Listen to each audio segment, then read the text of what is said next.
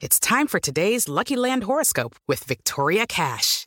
Life's gotten mundane, so shake up the daily routine and be adventurous with a trip to Lucky Land. You know what they say, your chance to win starts with a spin.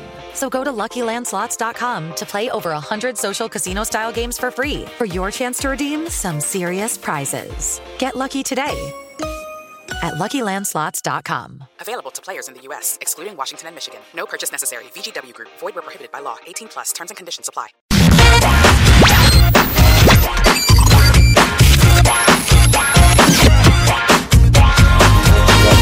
Boa noite, estamos chegando com um papo de setorista. Seja muito bem-vindo, você que está no canal do YouTube Jovem Pan Esportes, em todas as plataformas do grupo Jovem Pan. Você já sabe, né?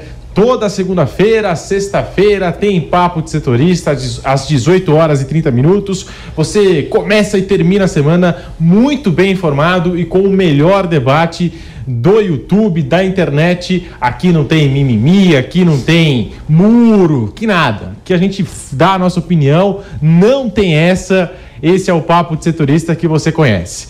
Deixe seu like, se inscreva no canal do YouTube Jovem Pan Esportes. Acabamos de bater a marca de 3 milhões de inscritos, mas queremos mais. Rumo a 4 milhões, já coloco aqui a nova meta da equipe de esportes da Jovem Pan no YouTube. Venha junto com a gente, um final de semana muito agitado, com violência no esporte, no futebol, dentro e fora dos estádios.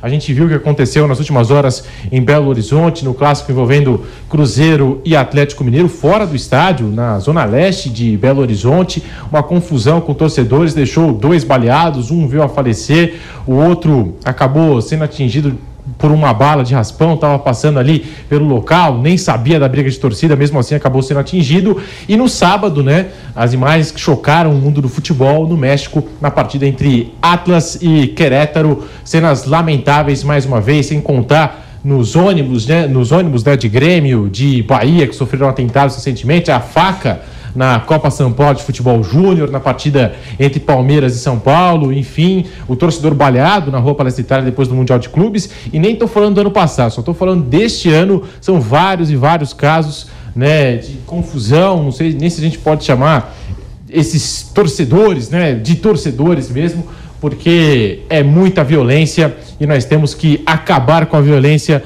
no futebol. Além disso, no sábado, clássico, São Paulo e Corinthians no estádio do Morumbi, deu São Paulo, gol dele, Jonathan Calleri, toca no Calleri que é gol.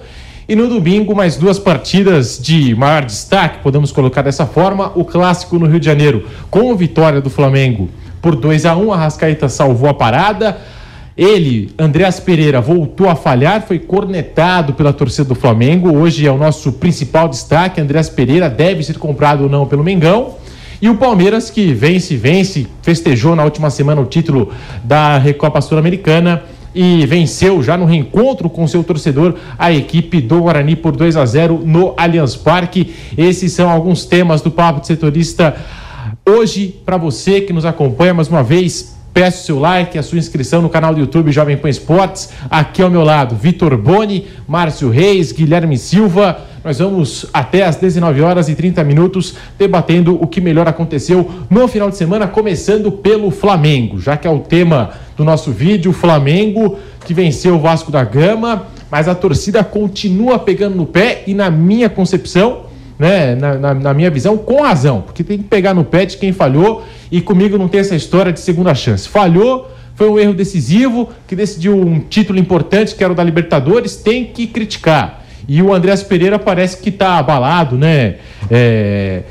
O psicológico está abalado, a cabeça não está boa. Ontem voltou a falhar na partida contra o Vasco. E aí eu queria a sua opinião, Guilherme Silva, já que a gente está aqui falando de Flamengo. Andreas Pereira tem que ser comprado? Você acha que acabou para o Andreas Pereira? Boa noite, Guilherme. Tudo bem, Pedro, Boni, Márcio, nossa audiência. Primeiro, é uma situação muito complexa, porque, assim, na questão de comprar ou não o Andreas Pereira, as informações dão conta de que já tem tudo acertado entre o Flamengo, o staff do jogador e o Manchester United para compra. Então só falta ali uma oficialização e, na verdade, estão esperando o melhor momento para isso acontecer. A negociação fechou em meados ali do início de fevereiro, que foi quando estava acontecendo o Mundial de Clubes e tal. Não era o melhor momento para anunciar o Andreas Pereira, né? O Palmeiras ali disputando uma final de Mundial, podendo ser campeão contra o Chelsea, não daria para o Flamengo anunciar o Andreas Pereira naquele momento, naquela circunstância.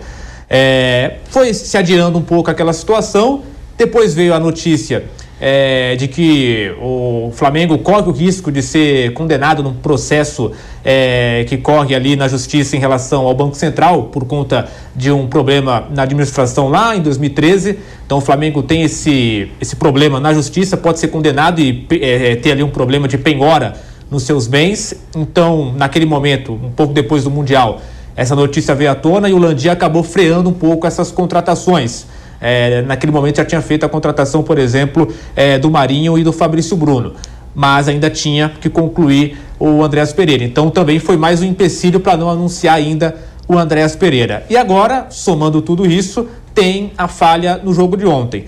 No jogo de ontem, a falha dele aconteceu, mas foi numa circunstância bastante diferente daquela da final da Libertadores da América. Na final da Libertadores da América ele falha e ali, cara a cara, entrega a bola para o Daverson, e o Daverson tem ali total condição de invadir a área e fazer o gol na saída do Diego Alves. Ontem ele perde a bola quase que na área do Vasco, né? É um lance muito diferente da Libertadores, porque ele perde a bola muito longe do gol defendido ontem pelo Hugo. Então assim, são duas falhas diferentes. Ontem ele falhou, só que não é uma falha que eu digo assim que é crucial. Mas é falha. Sim, é falha, mas não é crucial, porque você tem toda a extensão de um campo para vir algum outro companheiro fazer a falta, segurar o cara pela camisa, vai levar amarelo, mas para a jogada. Então, assim, tem todo um contexto. Eu acho que a falha de ontem é diferente.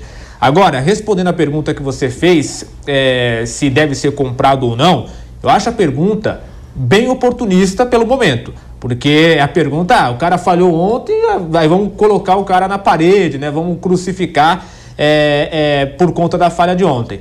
Eu não compraria, eu já disse aqui outras vezes, o Andreas Pereira pelo valor que o Flamengo está comprando, 63 milhões de reais. Eu acho que não vale isso, nenhum jogador brasileiro neste momento vale essa quantia, ainda mais um volante. No futebol brasileiro você costuma pagar esse valor por um atacante, muito raro, mas às vezes acontece por um meia criador, alguém mais decisivo. Então assim, um valor desse por um volante com todo esse histórico do Andreas Pereira não vale a pena. Eu acho que o Flamengo deveria comprá-lo, até porque é um jogador que muitas vezes aparece como titular, digamos assim, nesse time do Paulo Souza não tem ainda definido os 11 titulares, mas é o Arão, ou às vezes o João Gomes, é um jogador que sempre está no time titular. Então acho que deveria comprar, só que não por esse valor. Acho que 63 milhões de reais é um valor muito alto. Mas só quero dizer que eu estou dizendo isso não pela falha de ontem, eu estou dizendo isso há muito tempo. Eu acho que falar disso neste momento é oportunismo por conta da falha de ontem, mas o que eu falo isso já há muito tempo. Então acho que deveria comprar, porque ele é um bom jogador, apesar do contexto, mas envolvendo tudo isso deveria ser um valor menor. Falhou sim, mas eu acho que o sistema defensivo do Flamengo, sobretudo Davi Luiz, falhou também. Sim, estava muito mal organizado. Ninguém ofereceu combate. O Gabriel Peck arrancou basicamente o campo inteiro para fazer o gol. Ninguém deu um encontrão nele, coisa do tipo. Ficou só nas costas do Andreas Pereira, não é mesmo, Márcio Reis? Boa noite para você. Boa noite, Pedro. Boa noite, Guilherme, Boni. Eu vou muito de encontro com o que vocês dois falaram. Acho que o erro, concordo com o Gabriel, concordo com o Guilherme. O erro de ontem ele não é crucial justamente pelo fato de que perdeu a bola lá no campo de ataque. Teve todo o campo para percorrer, para poder sair o gol. Aí falar que é um erro dele, acho que é uma justificativa em cima de duas coisas para mim. Primeiro, o valor, 63 milhões de reais num volante, eu acho muito caro você pagar num volante. Aqui no Brasil se paga esse valor no atacante, ou um meia criativo, um cara que vai resolver o jogo, e eu não vejo o Andreas Pereira sendo esse cara que resolve o jogo. Ele é um cara que ajuda e muito o elenco, é um bom jogador, mas não é um cara decisivo. E o outro ponto é a falha na Libertadores. Eu acho que isso ainda não desceu ainda muito bem, não. Tanto para dirigente, torcida, não sei se até para o próprio elenco. É um erro crucial numa partida decisiva, numa partida que vale pênalti, numa partida que estava igual. Você ter um erro desse realmente de um tamanho absurdo. Acho que não tem tamanho.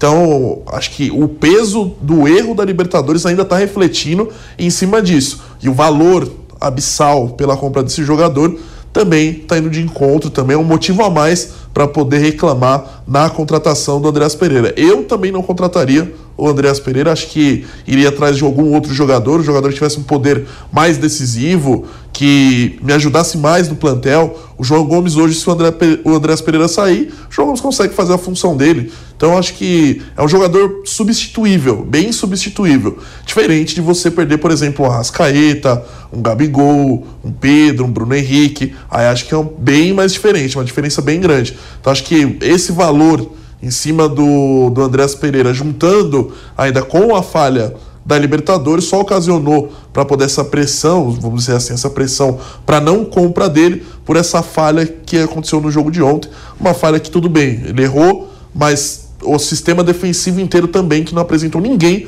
para dar um combate. Mas aí eu discordo dos dois, porque os dois falaram que para a posição de volante é muito dinheiro. Mas eu vou lembrar aqui do Gerson, que quando saiu do Flamengo deixou ali uma lacuna aberta. Imagina, sei lá, o Palmeiras sem o Danilo. Então eu acho que jogador bom pode ser zagueiro, pode ser goleiro, volante, meia armador, meia aberto, atacante de beirada de campo, centroavante. Para mim, se for bom, pode pagar 60 milhões numa boa, entendeu? Não sei se é o caso do Andreas Pereira. Não, por isso que eu vou te perguntar. Por isso que eu vou perguntar agora pro Vitor Boni, que vai entrar nessa roda também de debate. O que você acha, Boni? Você pagaria 63 milhões de reais pelo Andreas Pereira nessa fase dele? Boa noite, Pedro, Guilherme, Márcio. Então, só passando pela questão da falha de ontem, eu vou ter que ir pela mesma linha de que achei talvez até mais culpa do sistema defensivo do que do Andreas Pereira de ter perdido a bola ali naquele setor, que era um setor claramente ofensivo, perto da área do Vasco. Então, jogar toda a culpa no Andreas Pereira é injusto, até oportunista. Posto isso, não gastaria 63 milhões no Andreas Pereira. Acho muito dinheiro para um jogador como o Andreas. Acho que ele fez boas partidas no Flamengo, mas não demonstrou ainda valer esse valor, esse dinheiro todo. Tirando as falhas da Libertadores, sem contabilizar, contando o futebol mesmo, os 90 minutos, eu acho que ele não demonstrou ter esse valor de 63 milhões para o Flamengo gastar. Mas acho que esse momento em que ele claramente está com o psicológico abalado, porque ele sai vaiado mais uma vez, já saiu em outras oportunidades vaiado nessa temporada, é substituído depois de falha, claramente o psicológico dele não está legal, e acho que até esse momento, entre aspas, é bom porque o Flamengo pode voltar atrás, não está oficializado, tem esse acordo verbal ali, esse acordo, como o Guilherme trouxe, com o Manchester United, mas que ainda não está oficializado, e acho que esse momento é bom porque não tem pressão para gastar esse dinheiro. Se ele tivesse num momento bom, se ele tivesse jogando muita bola, aí sim a torcida pressionaria para contratar ele, teria toda uma pressão até da mídia, talvez, para que o Flamengo ficasse com o Andreas em definitivo, mas com esse momento ruim do Andreas, o Flamengo pode simplesmente desistir. Em outras situações, em outros clubes, talvez, lembro até do caso do Maicon no São Paulo, o God of Zaga, que estava fazendo uma boa Libertadores em 2016, e o São Paulo não tinha... Como é que é? God of Zaga? O God of Zaga, é o apelido carinhoso que a torcida deu. Não estou falando que é a minha opinião sobre o Maicon, que está chegando no Santos. Ninguém falou isso. Ninguém disse isso, não. Não, beleza. Mas assim, eu ia usar o exemplo dele, inclusive, porque ele vinha num grande momento para o São Paulo e tinha um contrato com o São Paulo. O contrato de empréstimo terminaria antes da final da Libertadores. O São Paulo meio que foi pressionado a contratar ele por causa do bom momento e não tinha esse dinheiro. Com o Andreas é diferente. O Andreas não está fazendo boas partidas, não está se mostrando um jogador que vale esses 63 milhões, então acho que o Flamengo pode simplesmente desistir. Eu acho que é o que deveria fazer. Acho um jogador substituível e o Flamengo não deveria, na minha opinião, fazer esse investimento no Andreas Pereira. Olha, para mim um caso muito parecido, você citou aí o Maicon e também a equipe do São Paulo, parecido, tá? Não igual. Eu acho que é o caso do Pablo, né? Atacante, que o São Paulo contratou, foi a maior contratação da história do clube. E aí ele ficou marcado, né? Eu acho que o Andreas Pereira tá marcado pela torcida do Flamengo, então ele pode acertar o quanto quiser, que no primeiro passe errado já vão questionar ele, vão criticar ele, ainda mais por conta desses valores, 63 milhões de reais, que a gente não está acostumado a ver no futebol brasileiro. Então, para mim, acabou o clima nessa relação. entre Flamengo e Andreas Pereira. Para mim, acabou completamente. O que você quer falar, Márcio Reis? Primeiro, nessa sua última colocação que acabou o clima do Andreas com o Flamengo, concordo. Mas agora vem a parte que eu discordo, porque a gente está concordando muito, né? Precisa alguém discordar aqui no programa, que também seja eu. Então, quando você falou agora do Pablo, comparação do Pablo com o Andreas Pereira, acho um pouco diferente. O Pablo, ele vinha no momento de ascensão. Assim, acho que o Pablo a gente pode comparar com o Borja, do Palmeiras, que viveu uma grande temporada. O Borja viveu uma grande temporada na Libertadores, ser artilheiro. O Pablo também viveu uma grande temporada no Atlético Paranaense. E aí foi contratado, mas aí foi contratado um atacante. Um cara que se espera que faça gols, que resolva partidas. Acho que é um pouco diferente a situação do Andreas Pereira. Você também comparou com o Gerson. O Gerson, tudo bem, né? No momento que ele veio com a mesma proposta do Andreas Pereira, mas o que o Gerson entregou dentro de campo do Flamengo, acho que não se compara com o que o Andreas faz hoje. O Gerson, ele dominava o meio de campo inteiro, ele cobria todos os laterais, ele marcava bem, ele passava bem a bola, lançava bem a bola. Acho que aí é um mundo de diferença muito grande. Até do Danilo também, que você comentou. Acho que aí o Danilo não entra muito nessa comparação, porque o Danilo, ele veio da base, né? Ele não foi comprado, mas eu entendi o ponto que você quis colocar falando do Danilo. Mas o Gerson, acho que não dá para comparar o que o Gerson fez pro Flamengo e o que o Andreas Pereira está fazendo nesse momento. Acho que aí é muita diferença. E o Boni citou bem, e aí o Márcio meio que quis dizer isso, o caso do Andreas Pereira, tirando as falhas aí de Libertadores e de ontem, enfim, tirando essa crítica da torcida em cima dele, o futebol que ele apresentou até agora no Flamengo não o credencia para ser comprado por esse valor. Acho que esse é o ponto principal da discussão. Se ele estivesse jogando mais, a gente poderia discutir, sei lá, vale 63, vale 40, vale 30, quanto é que ele vale? Hoje, ele não vale 63 milhões de reais, tirando falha, tirando tudo que ele... toda essa crítica que a gente tem em cima dele. Então, acho que esse é o primeiro ponto. O segundo ponto, o Flamengo tem trabalhado muito mal essa questão do Andreas Pereira no psicológico. Ele teve uma falha ali que foi crucial, todo mundo sabe, a torcida critica, então já tem um peso muito grande em cima dele por conta disso, e o Flamengo, pelas informações aí de bastidor, não tem trabalhado isso, né? O Flamengo não tem um psicólogo, por exemplo, para ver essa questão e outras tantas que acontecem em meio a um elenco de futebol e até em outras questões. Hoje em dia, muitas empresas, né, contratam serviços de coach ou de psicólogo para você conversar com os funcionários, porque são questões do dia a dia que influenciam no rendimento de trabalho. E o Flamengo hoje, eu já disse isso aqui outras vezes, não tem um psicólogo. Nesse caso do Andreas Pereira, está muito claro que o jogador tem sentido essa pressão. Ele entrou em campo ontem, antes da bola rolar, só no anúncio da escalação, já foi vaiado. Então, assim, é muito complicado você jogar mesmo que ele tenha errado. É muito difícil você jogar, se você tem um psicológico ruim, né? Você tentar recuperar essa autoestima, esse vigor, né? Você entra pressionado. E aquela pressão, tem jogador que, de um jeito ou de outro, ele recebe pressão, mas ele consegue reagir bem. Outros recebem pressão, vão reagir ainda pior. Então você tem que ter um trabalho psicológico, de reação em cima disso, e o Flamengo não faz isso, então é um erro também do Flamengo. E a terceira questão é exatamente essa: se você já tem um jogador pressionado pela torcida e você vai comprá-lo por 63 milhões de reais, essa pressão vai aumentar ainda mais. Então, quer dizer, depois que oficializar, ele vai jogar um jogo aí, sei lá, com um brasileiro, um exemplo, né, com Palmeiras, com São Paulo, com Atlético Mineiro. Qual vai ser a cabeça dele para enfrentar o Palmeiras novamente, ou até mesmo um adversário da altura aí, como Atlético Mineiro, como um clássico, por exemplo, Vasco, enfim. Então é muito complicado. Acho que tudo isso tem que ser colocado no pacote. E colocando tudo isso no pacote, esses 63 milhões de reais são, eu acho perigoso. Acho perigoso investir tudo isso. E só para concluir, né? O Boni também falou da questão aí de estar já bem encaminhado. Eu acho muito difícil desistir por conta disso, porque já está meio acertado e tal. Seria uma demonstração de muito amadorismo, a não ser que seja realmente condenado nesse processo com o Banco Central. Acho que só isso poderia fazer com que a situação mudasse.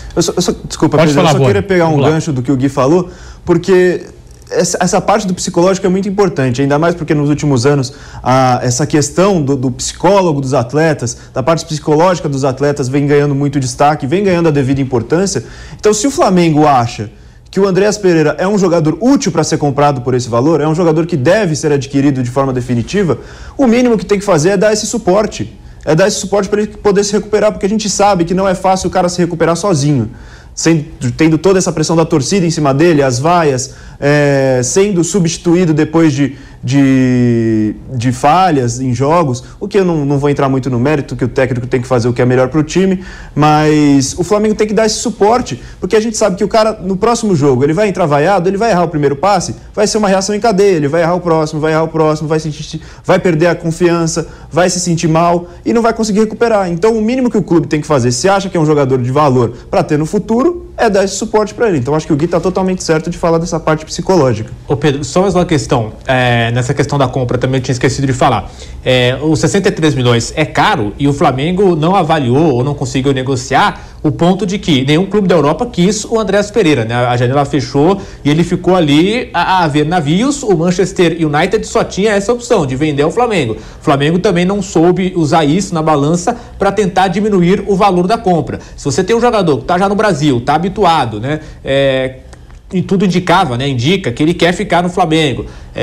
E o Manchester United não tinha outra opção a não ser vender para o Flamengo, depois que a janela europeia se fechou. O Flamengo deveria ter colocado um pouco mais de pulso ali na mesa e ter falado, não, 63 milhões ou o teto ali, sei lá, 30 milhões é o máximo, ter colocado um teto mais viável para o futebol brasileiro, porque deveria ter jogado com essa informação. Ninguém quis o Andreas Pereira, ele está com a gente quer contar com ele, mas 63 milhões é muito caro. Então acho que faltou isso também na hora de negociar. Quero o seu like, deixe o seu like aqui no Papo de Setorista da Jovem Pan, aproveita, compartilha o link com o seu amigo, né? Vamos fortalecer aqui o nosso programa com a sua audiência, a sua opinião, a sua mensagem aí no chat. Já a gente vai dar aquela passagem aí no chat para poder conferir também a sua opinião, o que você pensa em relação ao Andreas Pereira. Eu acho assim, concordo com a questão do psicólogo, acho que pode ajudar e o Flamengo precisa.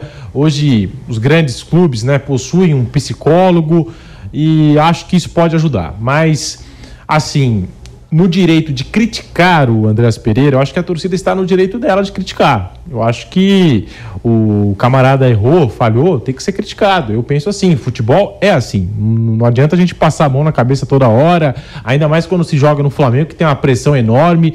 Quando o cara vai assinar um contrato com o Flamengo, já tem que ter isso na cabeça, né? Tô indo pro Flamengo, tô pegando aqui uma das maiores torcidas, se não a maior torcida do Brasil, né? Ele tem que ter isso na cabeça dele. É o que eu penso.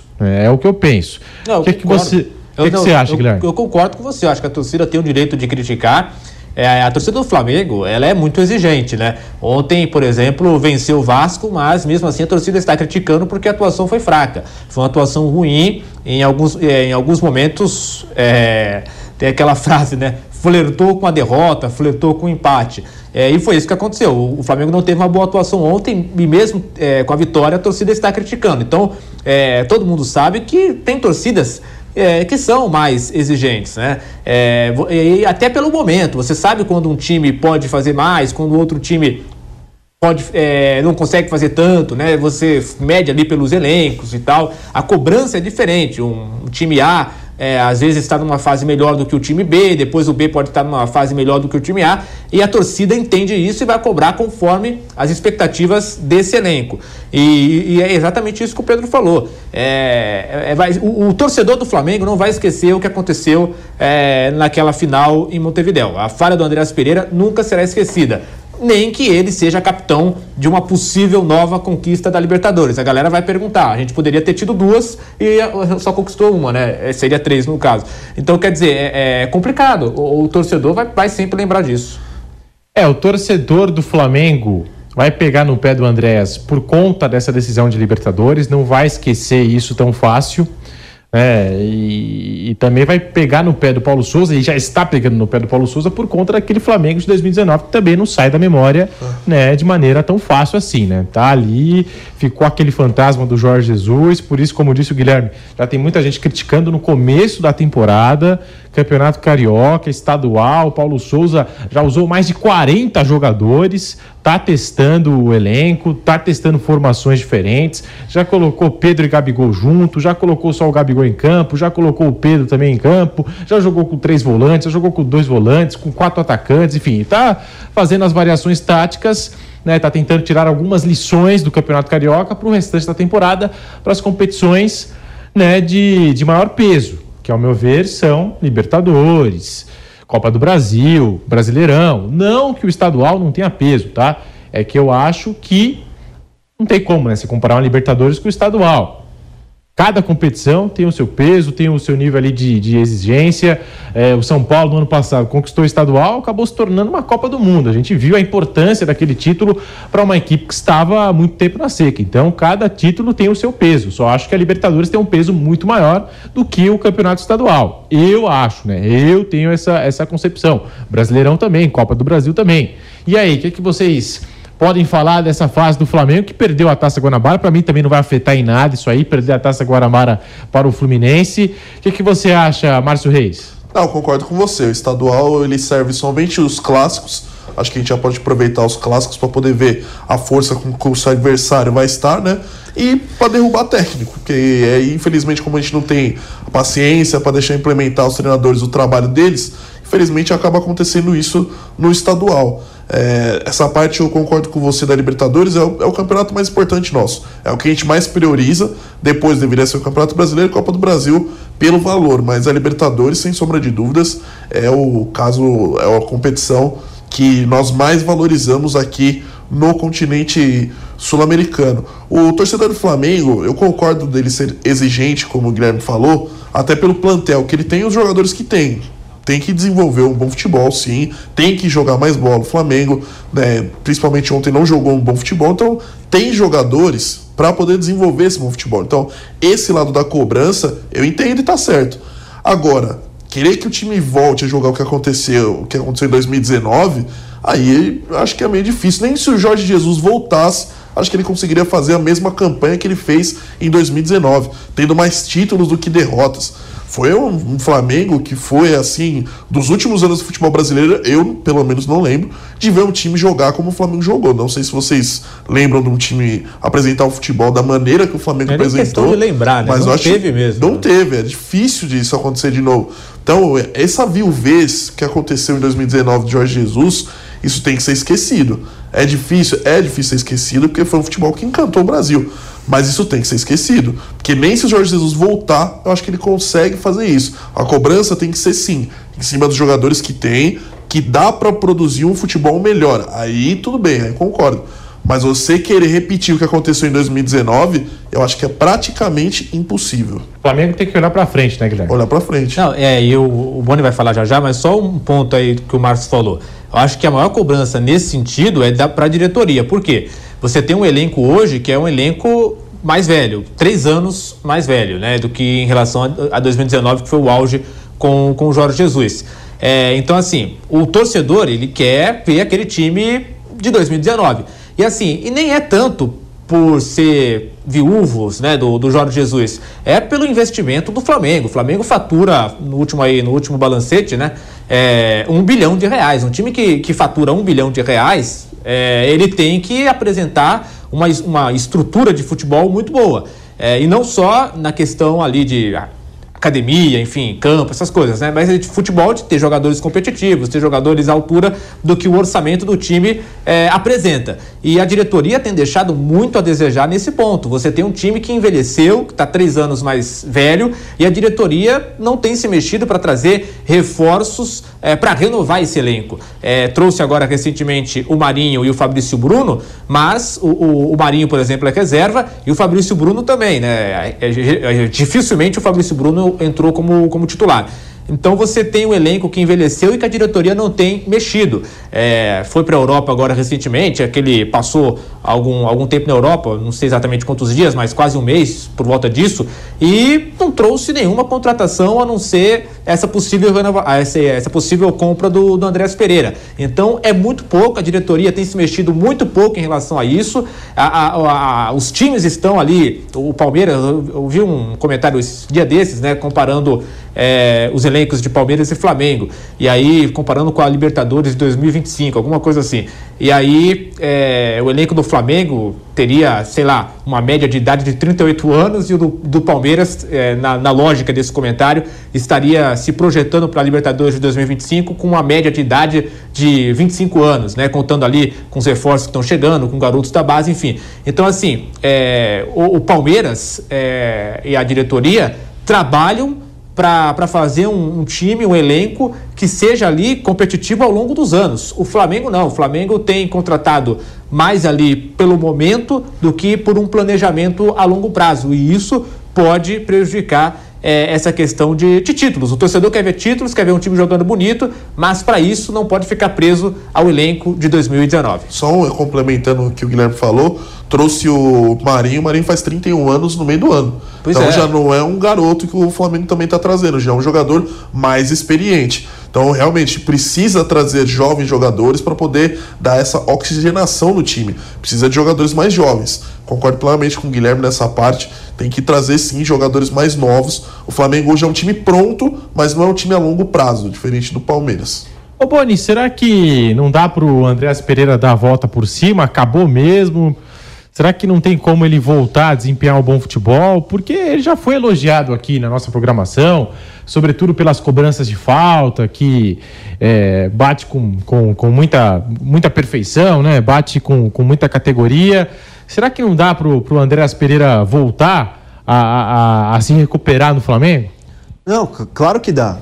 Sempre há a possibilidade do jogador se recuperar. Eu até discordo do que acho que o Guilherme falou mais cedo, de que ele sempre vai ficar marcado por essa falha. Acho que se ele tivesse demonstrando que pode se recuperar, ele no futuro, talvez, se conquistasse coisas, poderia até apagar um pouco dessa marca que foi deixada. Como o Luan, por exemplo, fez com o Palmeiras. O Luan falhou em momentos importantes no Palmeiras, não quero usar essa palavra, mas teve um impacto negativo em derrotas que marcaram o torcedor do Palmeiras, e depois ele cresceu, foi importante nos títulos, e mesmo com essa infelicidade do Mundial, o torcedor valorizou. Se fosse em outro momento, o torcedor do Palmeiras teria caído em cima do Luan, mas o torcedor viu que o Luan cresceu, que o Luan se tornou uma peça importante e valorizou mesmo no momento de dificuldade. Poderia acontecer com o Andreas. Só que o Andreas está num momento de pouco tempo, em que está essa situação toda, dessa pressão toda sobre a compra dele, e ele não está mostrando essa reação. Então aí é que o Flamengo tem que ver se vale a pena mesmo o investimento.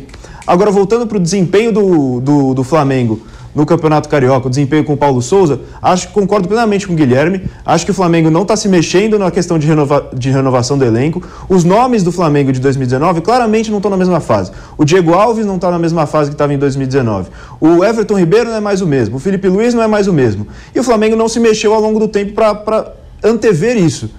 Agora que o Hugo é um goleiro que está surgindo, mas que demonstra pouca confiança, e o Diego Alves está mal, agora que o Flamengo vai atrás de um goleiro, por que não foi atrás antes para já antever a queda de rendimento do Diego Alves?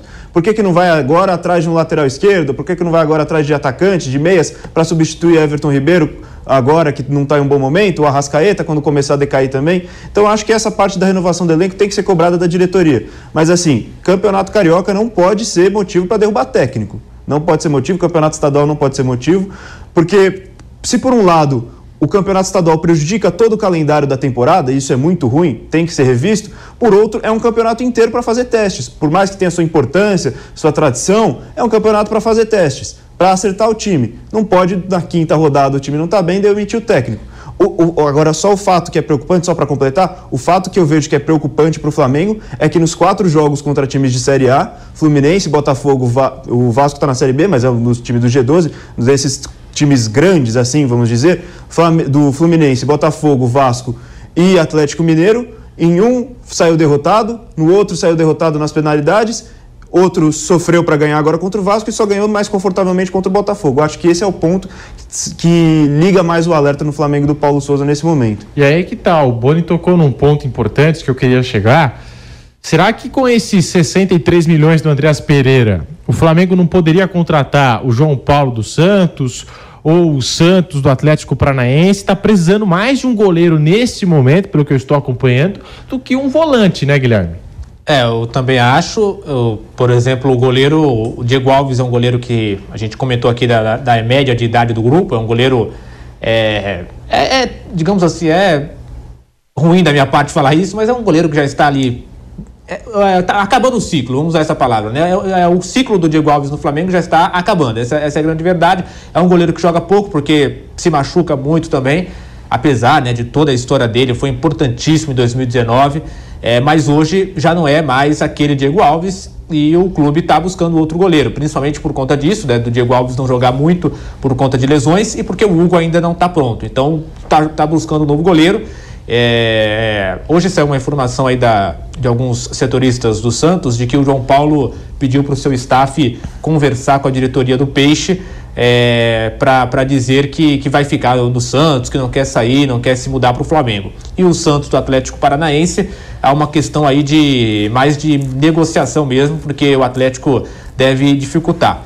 Agora, sobre essa questão aí de contratações, o Boni disse, né? E a grande verdade é que a diretoria do Flamengo está ali acomodada, né? Se acomodou e está vivendo ainda de 2019, dos jogadores medalhões, acham que tudo vai ser resolvido à base de ter um elenco experiente. E não é só isso, você não carece só para ser campeão de um time experiente. Experiência vai ser fundamental em alguns momentos, mas você precisa ter um time equilibrado. E, infelizmente, a diretoria do Flamengo se acomodou nessa questão e vive ainda de 2019. Essa é a grande verdade. E um outro ponto, em relação ao Andreas Pereira, que o Boni comentou, o que eu disse é o seguinte, o Flamengo hoje tem 2 Libertadores. Se ganhar mais uma, com o Andreas Pereira de capitão, fica 3. E a torcida vai falar, se não fosse o Andreas Pereira, era pra gente estar com 4 Libertadores.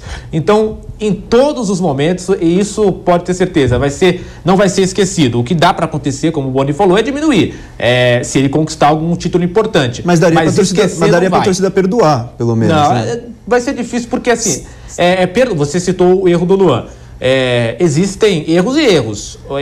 O cara bota a mão na bola, é pênalti. É um erro que acontece no jogo, ele tá ali, acontece, né? Pênalti acontece, gol contra acontece. Agora, você perder a bola de frente pro marcador, numa final de Libertadores, prorrogação, e o cara fazer o gol, não é um erro técnico, é também um erro de concentração, talvez de displicência, e isso a torcida não cai bem. Ele pode diminuir, mas a torcida jamais vai esquecer o que aconteceu em Montevidéu. Mas esse também, será que não seria um problema também, essa, vamos dizer assim, soberba da torcida? Porque você citou aqui, né, que se ele não tivesse perdido a bola, o Flamengo seria campeão. Mas estava na prorrogação, ainda tinha disputa de pênaltis e ainda tinha o Palmeiras ainda na disputa de pênaltis. Tá esquecendo do time do tamanho do Palmeiras também, que estaria ali na disputa de pênaltis. É um time gigante, do jeito que é o bicampeão da Libertadores, tricampeão da América. Então acho que também esse de ele teria perdido a bola, a gente teria 3, não teria 4. Eu acho que tem que ter um pouco de calma nesse tipo de comentário também, porque tem o Palmeiras do outro lado. Mas naquele momento o jogo estava 1-1, podendo ir para prorrogação. Tudo poderia acontecer. E o Flamengo poderia ter sido campeão. Assim como o Palmeiras foi. Não, mas o Palmeiras não foi campeão nos pênaltis. O Palmeiras foi campeão por causa de uma falha. É que a gente não sabe o que teria acontecido. Sim, mas o que aconteceu? Aconteceu uma falha do Andreas Pereira, que deu o título pro Palmeiras. Sim, mas se não acontece, como a gente saber o que aconteceu. Sim, mas que ele poderia dar a volta por cima. O problema é que ele não dá sinais de que vai dar essa volta por cima. Acho que esse é o grande problema. Ele poderia ter dado a volta por cima até na mesma decisão, se ele faz o gol que dá o título. Vamos supor que a falha do Andreas Pereira, vamos repassar a falha para o Gabigol. Vamos supor que o Gabigol falhasse naquele momento lá. Será, como que seria para a torcida do Flamengo? Porque o Gabigol é um ídolo, né? Será que não é o caso também do Andreas Pereira não ter criado uma identificação? Porque o Luan tem uma identificação com a torcida do Palmeiras, já conquistou títulos, tal, a torcida já conhece há um bom tempo. O Andreas chegou na última temporada. Se fosse o Gabriel Barbosa, por exemplo, outro jogador que tem maior identificação com a torcida do Flamengo, será vamos supor, o Gerson, que eu também citei aqui no programa de hoje. Como que a torcida reagiria nesse tipo de caso, eu Guilherme? Entendi o que você quis dizer, só que eu acho que não dá para avaliar isso. Porque, por exemplo, eu vou usar aqui o exemplo do Rogério Ceni, ídolo do São Paulo, multicampeão, enfim. E esses dias a torcida estava xingando ele, porque ele deu declarações que a torcida não gostou. Então, assim, é muito difícil falar isso, eu acho que nesse momento, porque não aconteceu. A gente tem que trabalhar com fatos, né? O Gabigol não falhou, quem falhou foi o Andreas Pereira. Acho que, puxo até pelo que eu falei lá no começo, tira as falhas, a falha contra o Vasco, a expulsão contra o Madureira, a falha na final da Libertadores. O futebol ainda não demonstrou valer 63 milhões. O futebol total dele. O Gabigol, se tivesse falhado, é difícil a gente falar e se, mas se o Gabigol tivesse falhado, pelo menos ele é um jogador que entrega, que foi campeão, que ganhou, faz gols, que tem a identificação com a torcida. Então eu acho que são casos diferentes que nem dá para comparar muito. O Andreas, tirando a falha, não mostrou um futebol que vale 63 milhões de reais. Claro que é uma hipótese, é aquela pergunta feita na base do se, mas fica a pergunta, né? Não sei se fosse um jogador, não precisa nem ser o Gabigol, pode ser um atleta com enorme identificação com a torcida do Flamengo, Diego Ribas, Everton Ribeiro, Bruno Henrique. Diego Ribas, ele não joga. Aí tem crítica. Se é o Diego Ribas, ele não joga mais pelo Flamengo. Aí tem crítica. Acho que não tem crítica, é passível de não ter crítica. Hoje o Diego Ribas vem sendo muito criticado, mas ele tem sim, né, ali a sua história com o Flamengo. Mas eu acho que ele seria cobrado igual. Agora, quem eu acho que não seria Gabigol, porque em 2019 ele fez os gols decisivos do título, e o Bruno Henrique, porque também fez as jogadas decisivas daquele título. Então acho que esses dois jogadores que têm um pouco mais... Talvez o Arrascaeta também.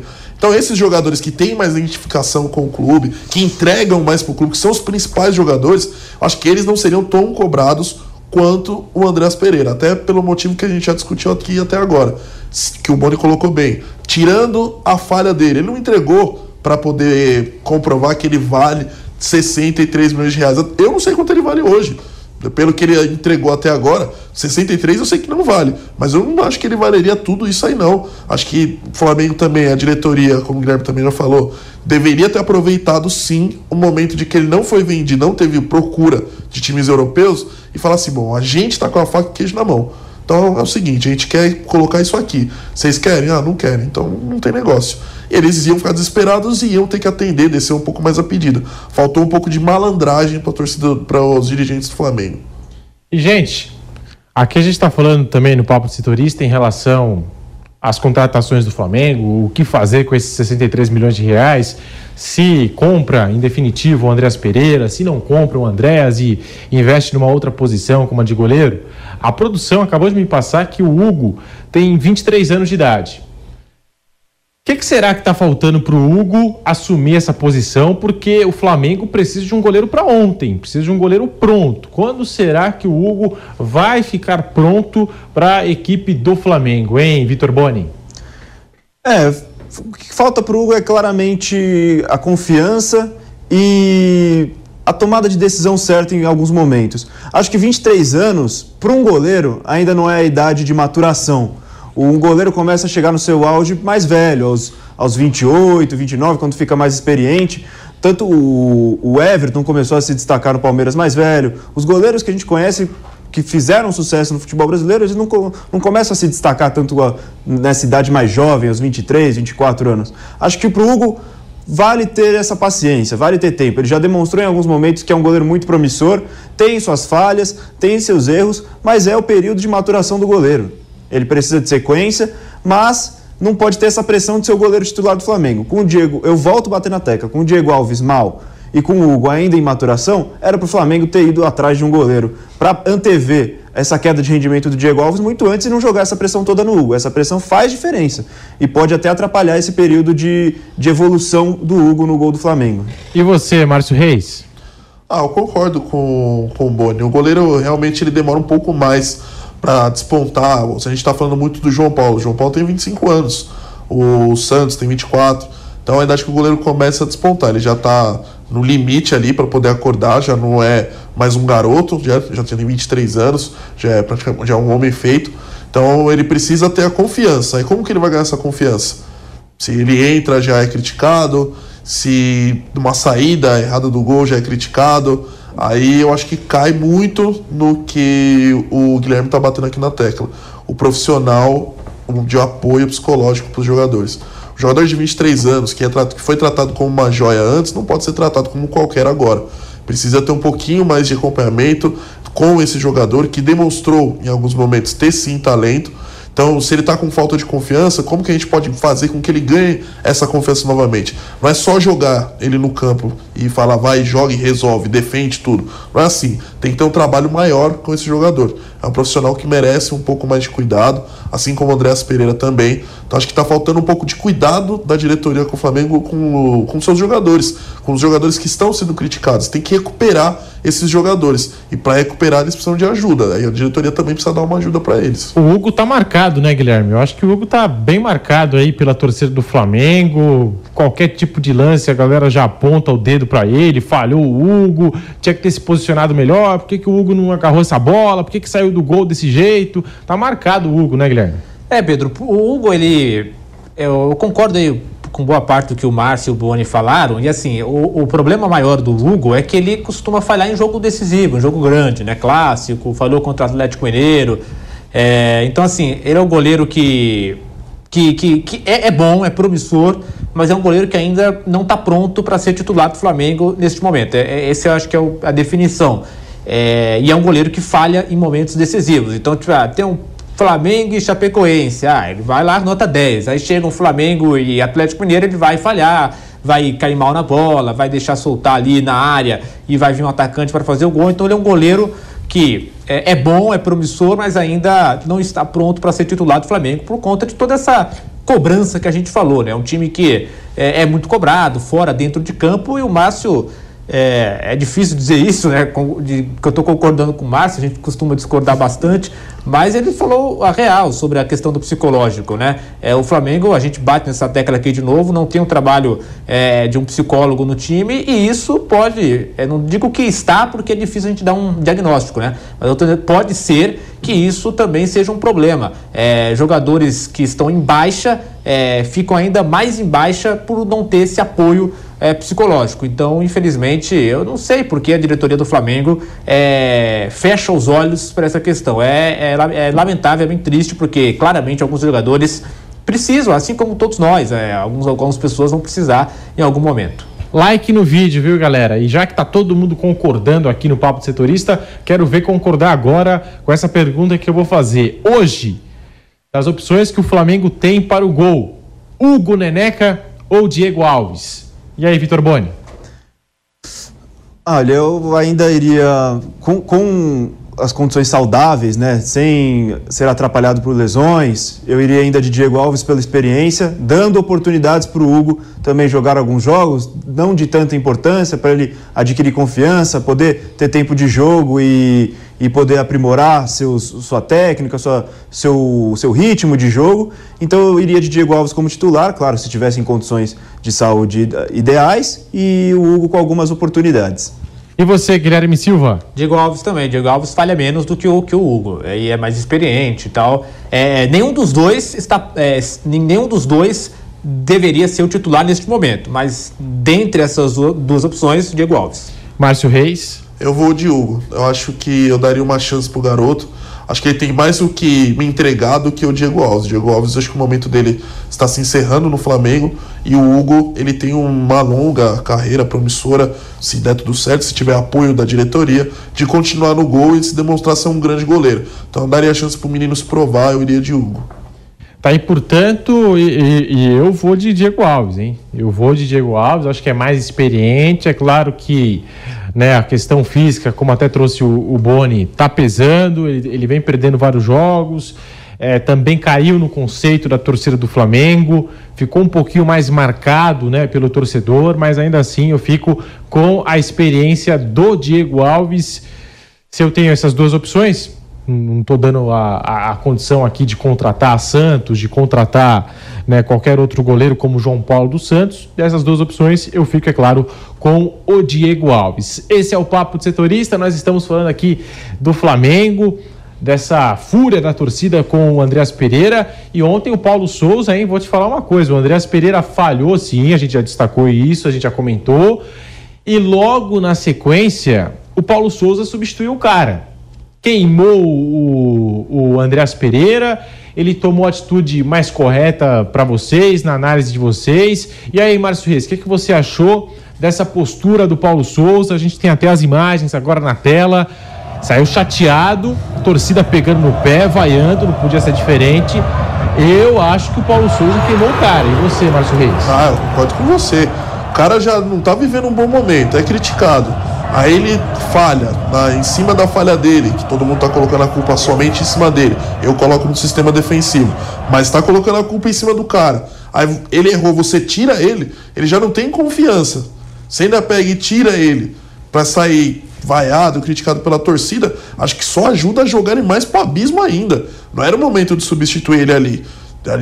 Esperava terminar o tempo, tirava ele, sabe? Deixa até o final da partida para ganhar confiança, conversa com ele, mas não tirar. Acho que você tá ajudando a afundar ainda mais ele. As críticas vão vir mais e mais pesadas em cima dele, tá vendo? Falhou, tem que sair mesmo. Aí o Paulo Souza acertou, tirou o cara que não era o momento. Acho que foi uma atitude errada de ter tirado o Andreas Pereira. Longe aqui de querer criar polêmica, tá? Mas como será que o vestiário reage numa situação dessas, né? Porque apesar de tudo, apesar da falha, o cara é profissional, o cara tem família, tem amigos, tem ali o dia a dia e tal. Como será que o vestiário reagiu a essa atitude do Paulo Souza, hein, Guilherme Silva? Isso eu não sei. Mas assim, o que o Márcio falou é uma grande... Agora eu discordo do Márcio, viu? Porque assim, o Paulo Souza deu uma chance ontem ao Andreas Pereira. Ninguém queria o Andreas Pereira como titular no jogo de ontem. A torcida, a imprensa, né? Porque a gente sabe que na imprensa tem muitos torcedores também, o jornalista tem o seu time, é natural que aconteça. Então tem aquele membro da imprensa que vai dar uma opinião um pouco mais clubista e tal, e que não queria o Andreas Pereira como titular. O Paulo Souza foi lá, bancou, colocou ele como titular, no início do jogo teve vaias, ele entra como titular, faz o jogo lá e tal, e erra. A gente concordou aqui que o erro dele não foi ali o definidor da jogada, né? Que ele erra ali, mas tem um campo todo pela frente. Mas o fato é que ele erra. O Paulo Souza então deu a chance, o jogador erra e o Andreas Pereira tem um histórico, foi contra o Madureira. Eu até tinha falado errado ontem pro Pedro, porque eu tinha falado que ele tinha sido expulso contra o Madureira. Na verdade, não. Ele tinha levado cartão amarelo e aí ele estava muito nervoso naquele jogo. Algumas jogadas ele estava chegando mais forte, tinha discutido com o jogador do Madureira e o Paulo Souza tirou ele justamente para ele não ser expulso. Então, também teve uma substituição parecida nesse jogo contra o Madureira. Ontem, ele errou. E aí a gente não sabe qual é a conversa de vestiário. E a gente falou do psicológico. Talvez ele realmente não tinha mais psicológico para ficar no jogo. Ele foi vaiado no início da partida, ele errou durante o jogo. Qual seria a reação dele após aquela falha? Ele poderia ter falhado de novo, ele poderia ter entregado mais um gol, ele poderia ter sido expulso. Muita coisa poderia ter acontecido. Nós aqui não sabemos qual é a conversa ali do vestiário. Talvez o próprio Paulo Souza, vendo a situação, fez isso para poupar o jogador de algo pior. Então, acho que não dá para levar para esse lado que queimou, que não queimou. Porque se fosse para queimar, se o Paulo Souza quisesse queimar o Andreas Pereira, ele nem colocaria o Andreas Pereira em campo. Ele colocou, deu a chance, o cara errou, ele viu aquele momento que talvez não fosse o melhor para ele continuar em campo. Então, acho que eu vejo mais por esse ponto. Porque depois eles conversam ali, depois do jogo os dois saem ali abraçados conversando. Então, acho que não dá pra gente criar polêmica em cima disso. Acho que não tem nenhuma polêmica em relação a esse assunto. E você, Vitor Boni, rapidinho, queimou ou não queimou o Paulo Souza, o nosso Andreas Pereira? Olha, eu acho que não queimou, mas assim, o técnico tem que ter a leitura da situação, ele conhece o elenco dele, ele sabe o que acontece com os jogadores dele, mas nessa falha em específico, eu acho que não deveria ter tirado, primeiro porque a gente já falou antes, se o time do Flamengo tivesse mais organizado para a transição defensiva ali naquele momento, talvez o fato de o Andreas perder a bola não tivesse feito tanta diferença, não tivesse ocasionado no gol. Então acho que tirar o Andreas acabou jogando a culpa no Andreas de uma falha que foi talvez do time como um todo, do sistema defensivo como um todo. Mas puxando para o momento, para a substituição contra o Madureira, ali o Paulo Souza teve uma leitura certa, que o Andreas estava agitado, estava querendo brigar, poderia ter sido expulso, e tirou depois do momento em que o Andreas falhou. Então acho que é de situação para situação, é a leitura que o técnico faz, ele conhece os jogadores dele, mas nessa eu não teria tirado, acho que nessa ele errou. Olha, para mim também ele queimou o Andreas Pereira, acho que ele poderia ter conduzido a falha do jogador de uma outra forma, de uma outra maneira. expor demais o atleta, a torcida, as críticas, um atleta que já está abalado psicologicamente, não está bem na cabeça. Eu acho que ele poderia ter conduzido melhor essa situação, esperado um pouco mais, quem sabe uns 5 minutos, 10, o que seja, não imediatamente logo após a falha. Essa é a minha impressão. Mas eu fico impressionado aqui com o nosso Papo de Setorista, que está chegando ao fim. A gente coloca o ponto final nessa edição. Aqui você vê que nós temos sempre os dois lados, né? Nós temos sempre os dois lados, não importa o tema do programa, a pergunta em questão, né? Aqui até o indefensável acaba se tornando defensável. Então, queria pedir o seu like para a gente encerrar com chave de ouro. Agora no canal do YouTube Jovem Pan Esportes tem Reis da Resenha com o nosso velho Vamp, Thiago Asmar, um convidado especial. E amanhã segue a programação esportiva da Jovem Pan, como toda semana, né? Tem o Bate Pronto, tem o Camisa 10 a partir das 11h30 da manhã, aqui também no canal do YouTube Jovem Pan Esportes. Agradecer ao Vitor Boni, Guilherme Silva, Márcio Reis. Tamo junto e sexta-feira tem mais Papo de Setorista às 18h30. Espero você. Valeu, forte abraço.